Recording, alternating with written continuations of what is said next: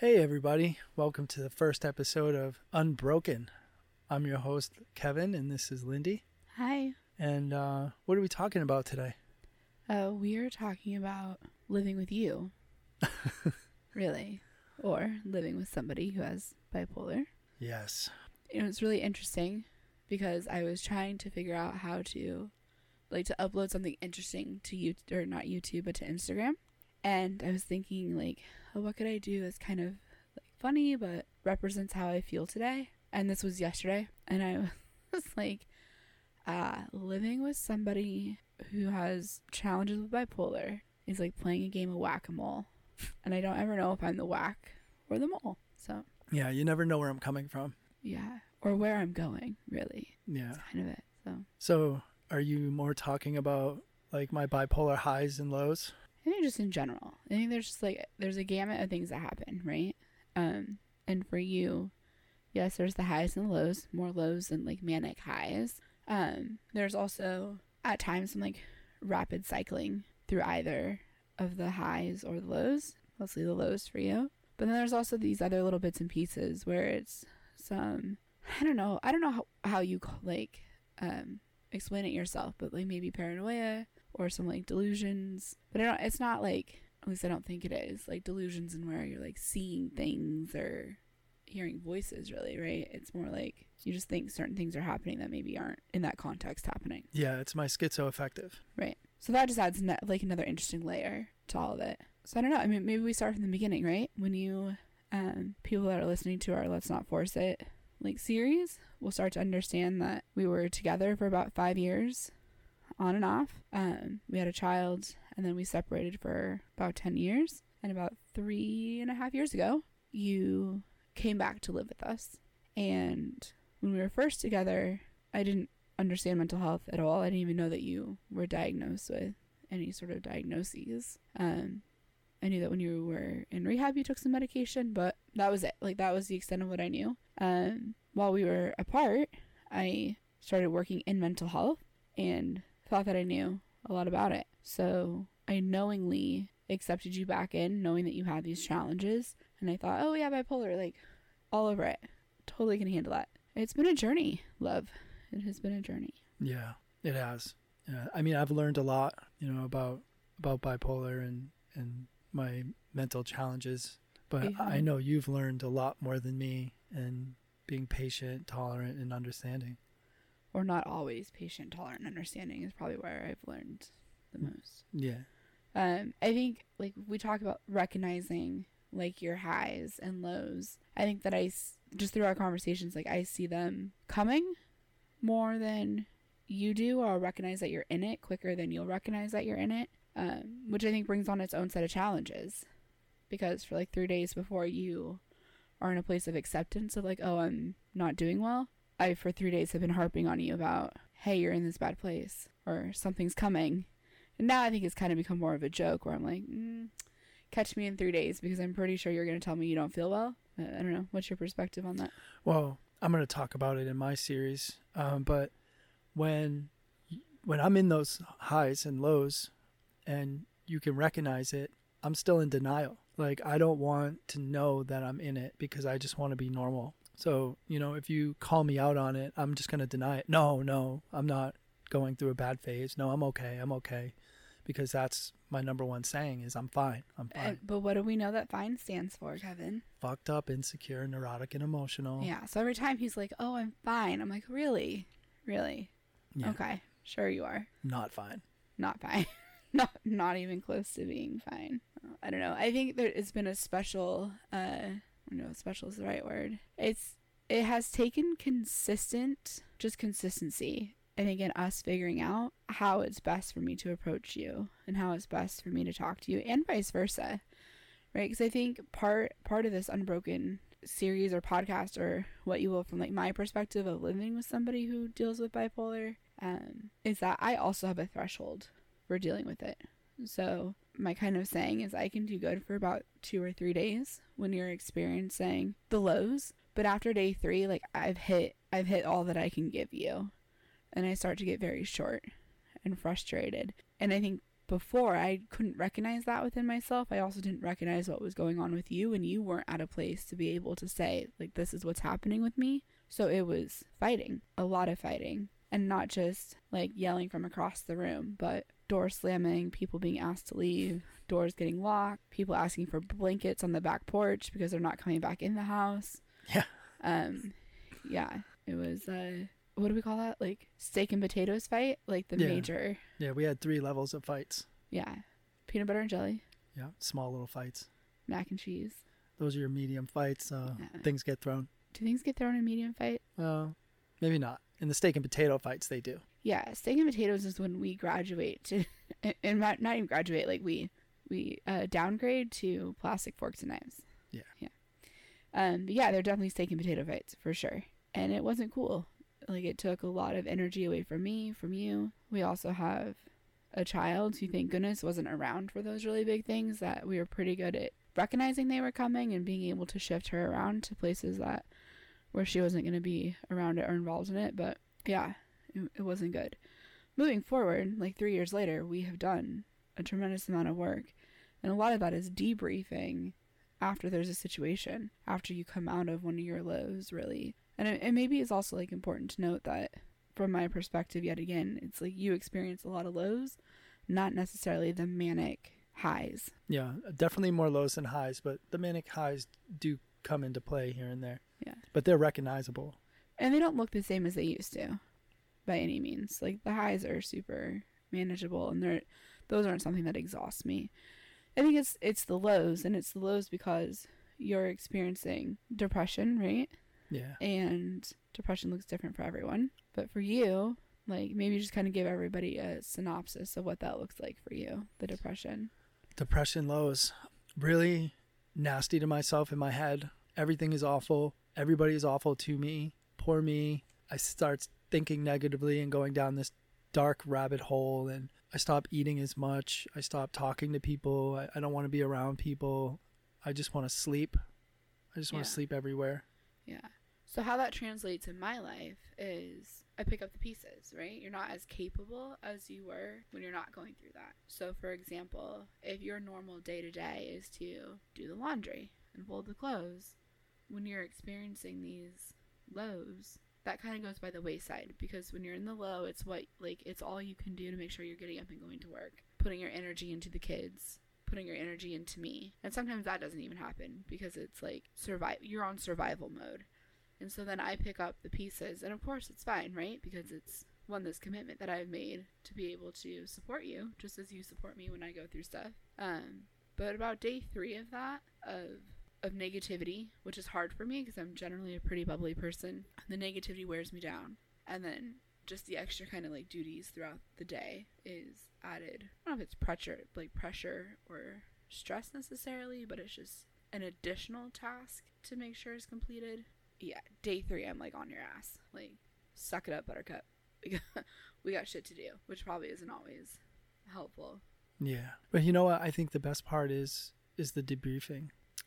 Giving me a safe place to talk about it when I'm comfortable enough and I'm there. And you knowing where I'm at and not just guessing, and you giving me that place to talk helps tremendously. Well, I think that's been the biggest part of our success with all this, and probably the biggest thing that we've learned is that we need to be able to figure out what worked well and what didn't work well and how to switch that out. So I now know, like, when you're going through it, I think, like, today, I think it was today, but you let me know that you just weren't in a great place, like, not to expect hugs and love and whatever when I got home from work or whatever it was that I was doing. And when I know that, when I know what the reason is, and it doesn't feel like I'm just being, like, cast to the side, it feels a lot easier to go, okay, he's just not in that place right now. Yeah. And that's fine. Like, communication is definitely key. And before, I didn't feel comfortable enough to tell you things like that. So I would just hold that in. And then when you were trying to, show some love and affection and I didn't give it to you, you didn't know because I didn't tell you. So you just assumed that I didn't love you at that time or I didn't like you. And then that would internalize. Right. Internalize. And that would cause a fight. And then I'm in no mood for a fight when I'm in a manic low. Like, that's not when I want to be into a fight. No. So, some of these things that were implemented are crucial into Yeah. me getting through this and you surviving through it. It's like we have like we think of like a crisis or a safety plan that's very fluid, that we're always trying to move around and make sure it's the best that it can be for us and our relationship, I think. Oh, absolutely. What are some other things that you think are beneficial for dealing with me in a manic state? In a manic state. When you say manic, I mean, like a manic low. For you and me coexisting and getting through one of my manic lows. like, really, it's the communication. And I very much receive love in a very physical form. Is kind of my love language, I'd say, for the most part. And so there's things that I think I've had to express to you that you do. You try to force yourself to do even when you're in that low, which is in the morning, like, I need a hug. It sounds so simple and probably freaking ridiculous, but that is just like, that is like signaling that like we're good, right? And you do a really good job of that now. It took a while for us to get there. And I think for me to be able to express to you why I need that, I don't think I was always good at that. But also for you to muster up the energy to be able to do that for me. I think the other things that work for us are the check-ins. Yeah. Throughout the day, because, and I assume that this is kind of what it is with bipolar, like things come in and they go very quickly. So you could leave the house in a really great mood, and then by noon you're calling me telling me that you feel really fucked up. Yeah, and it works like that. Yeah, and then you could be home and be fine. But if you don't clue me in on what's happening, like, I might catch you in a bad moment and you may be short with me, and I'll be like, why doesn't he want to talk to me? What did I do? What's going on? And I used to very much internalize a lot of it, so it was like, what am I doing wrong? Why am I not doing this right? When really that wasn't necessarily the case. It was just you were going through your own shit. And I think that's huge for relationships when somebody has bipolar. Being honest, letting your significant other know where you're at. Because if they don't know, they don't know, right? They don't know how to prepare. They don't know how to help you. And for me, it took me a long time to learn that until, just recently working with you. I didn't want to let anybody know about my weaknesses. I didn't want to feel weak. I didn't want you to know how down I was. I wanted to be a man. I wanted to be strong. And ultimately, I was doing more damage to myself and to you. Mm-hmm. I definitely agree. And I think other things that are helpful, like for me personally, is my faith, like my belief in God, and my ability to, I don't know how to say this, to know that everything's happening for a reason. Right? Like, I think that, and that, I guess that just is faith in general, right? So I really take, like, we got married over the summer. Wedding vows are important, right? But even prior to that, like, I felt that I made a commitment to you and to our family and to our daughter when you first came here, that no matter what, I'm knowingly allowing you into our lives, knowing that you have stuff, right? That there's baggage, for lack of a better word. And I mean, who doesn't have baggage? I have a ton of it too. But in this sense, with the mental health. And I'll be damned if I give up on that, right? So, like, that never was an option. I think for some people, it's like, oh, it's too much. I don't want to work through this. They're never going to be able to change. And I just don't think that that's the reality of it. I watch a lot of, belong to a lot of support groups on Facebook, and a lot of it's so negative. And is anybody's spouse like this? And why are they always cheating? And why are they always acting a fool? And yada, yada, yada. And it's like, it doesn't have to be like that, right? But you also made the conscious decision to want to change the negative behaviors. And so I guess it takes two, right? Yeah, no, it definitely does. And I think the other factor that I've dealt with a lot is the isolation. It's hard. It's hard to stay in this space where you're not feeling well and you're like not able to see things in a happy light, like where you're very negative, right? And it's challenging because it's not like I can just call my friends and be like, oh my gosh, he's experiencing this low. First of all, really nobody understands what that is. And if they say they understand it, unless they're living in it, they don't fucking understand what that is. It's like a challenge that I really don't even know how to put into words. But it is extremely isolating. And even with our family, who, by the way, are very supportive of the both of us and of the mental health challenges, extremely supportive. And maybe it has to do with our past as well. The fear of using again, the fear of drinking again, the fear of relapse, the fear of everything. But I personally don't feel that I have a lot of people to go talk to, which is part of the reason we're doing this podcast, right? Right. I think it's therapeutic for both of us to be able to talk about things, but also to share with people who feel maybe the same way that we do. Yeah. No, absolutely. No, this was definitely needed for us, and the fact that this could help others is a bonus. Yeah. Do you feel any isolation within our relationship where it comes to the mental health piece? No, just the isolation that I set for myself.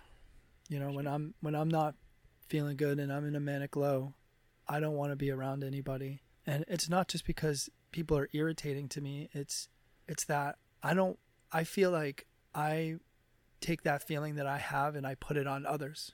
So if others are happy around me, I'm like, oh my God, I'm just going to bring these people down. You know, and sometimes it does, you know, like, oh my God, this is too happy for me. Like, I just need to separate myself. But I've learned that isolation does nothing but prolong my manic low. And that's something to point out, right? And I know that you're going to find this really extremely annoying, but I do fancy myself somebody who can kind of read people a little bit, particularly somebody that I've known for 15 years. That somebody is you. When you are in a low, there are times where I can see you kind of popping out of it. And you pop out of it, and then you're like pissed off that you're popping out of it, so you go back in it. It's like a turtle shell, right? You're like, your head kind of pops out, and then you go back in your shell. And I will kind of catch that, and I'll want to joke with you and make things light, and you'll forget that you're pissed off and low for a minute, and you'll laugh with me, and then like as soon as you realize it, you'll creep back in that shell, and you tell me that it's because your brain can't be there yet. Like, you can't be happy, and then you get, like, a whole thing happens in your head about it. Yeah. And while I understand that, I still get frustrated because I'm like, ugh, he's almost there. He's almost there. Like, let me keep pulling him out and pulling him out of it. And sometimes it does work. I think other times you would probably rather that I just leave you the hell alone. But, Yeah. I don't know. No, I know what you mean. And, for example, I'm just coming out of a manic low. Yeah. Like about today. Right. Right? And I started... What did I try to do with you last night? Started joking around. I tried to dance with you in the kitchen. Yeah. And you went with it for a minute. And then I got really pissed off. Then you were like, I'm done with it. Well, it's true because I wasn't there yet. Like, I wasn't Right. fully out of it. And, like, it just bothered me. It just bothers me. Like, I'm not supposed to be laughing right now. I'm not supposed to be dancing. And I know it sounds so stupid, but when you're in a manic low, like, if you're in a manic low, you understand what I'm talking about. Like, I'm not mentally there yet. Like, I might be close, but I'm not there. And my brain just shuts it down. It's like I cannot be there. And I don't think that's something that I will never be able to understand that, right? And I think that's just part of our dynamic, is that there's many things that you can try to explain to me to the best of your ability, and I'm never fully going to be able to understand. And I just have to take it at face value, but that doesn't mean that I will ever stop trying to make it better for you. Because really, at the end of the day, it's excruciating watching somebody that you love and care about suffer. And that's what bipolar does, right? It causes suffering. So anything I think that we can do, any tips or tricks, as I call it, that we can share with other people to minimize some of that pain and suffering is worth it. Yeah, absolutely. Well, I think that wraps up our first episode of Unbroken. I think so. That was fun. Thank you. Yeah, what are you going to talk about in the next episode? I don't know. I think jumping off of our last Let's Not Force It episode, we should go into some maybe codependency. All right, guys. We'll see you in the next episode. Bye. Bye, guys.